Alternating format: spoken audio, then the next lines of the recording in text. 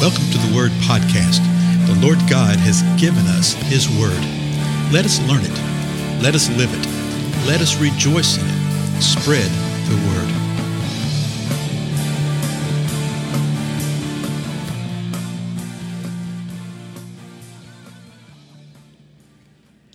Blessings, everybody. This is Dale. Thank you so much for joining me on the Word Podcast. This is our 1500th episode. That's right, 1,500 episodes of this. And so a little history for those of y'all who may have just joined with us. I hadn't really shared this that much overall. It just moved upon my mind, upon our heart, 1,500 days ago, apparently, or thereabouts.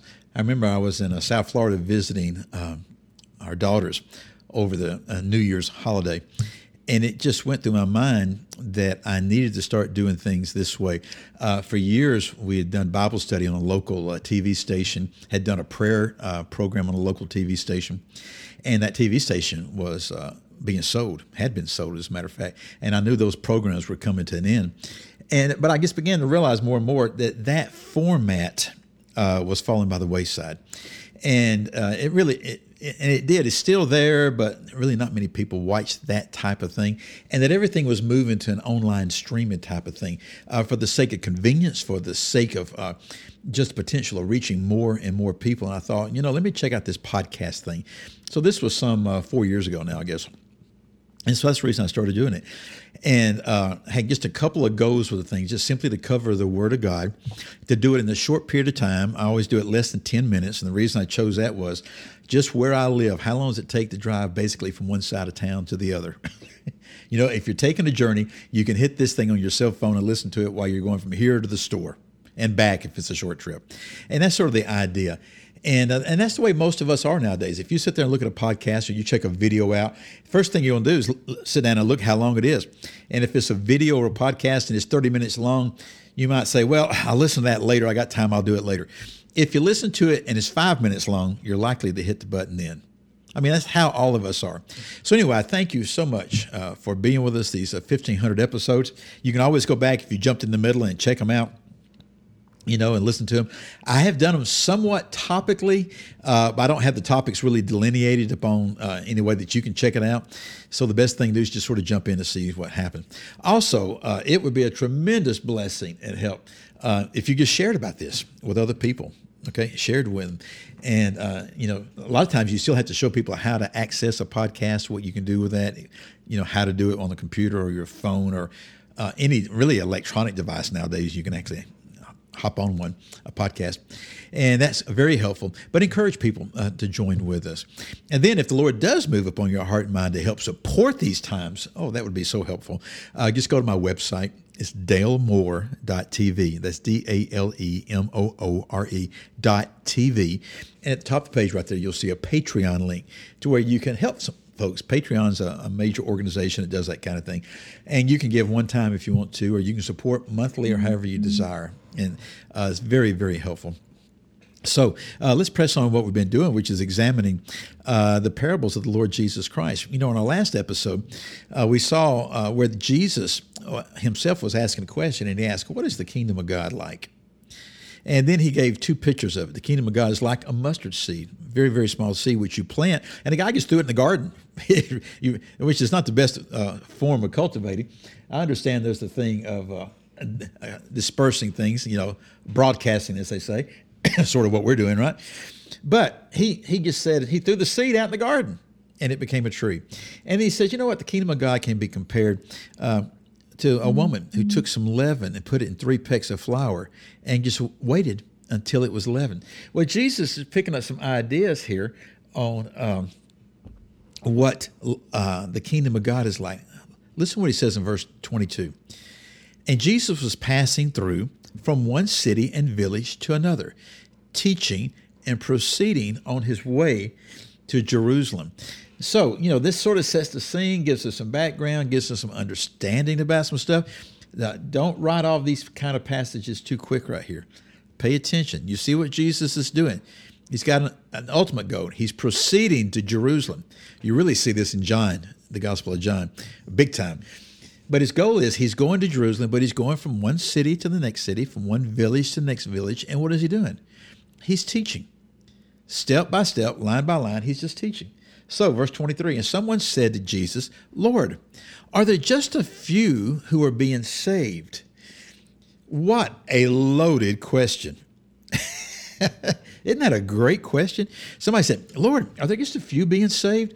Now, we don't know the attitude in the heart of this individual who's asking this question. Were they saying it this way, Lord, are there just a few that are being saved? Or were they saying, Lord, are there just a few who are being saved?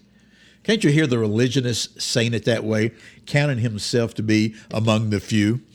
You know, you might get some insight and some inference and some understanding to it from the way that Jesus responds, but I don't want to read too much into it, but it's just a great question. So Jesus says to them, verse 24, here's Jesus' response, strive to enter through the narrow door. For many, I tell you, will seek to enter and will not be able.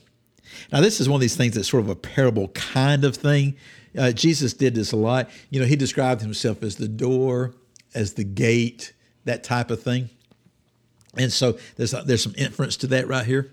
He says, you need to strive to enter through the narrow door. So you have a door, it's narrow, and you need to strive.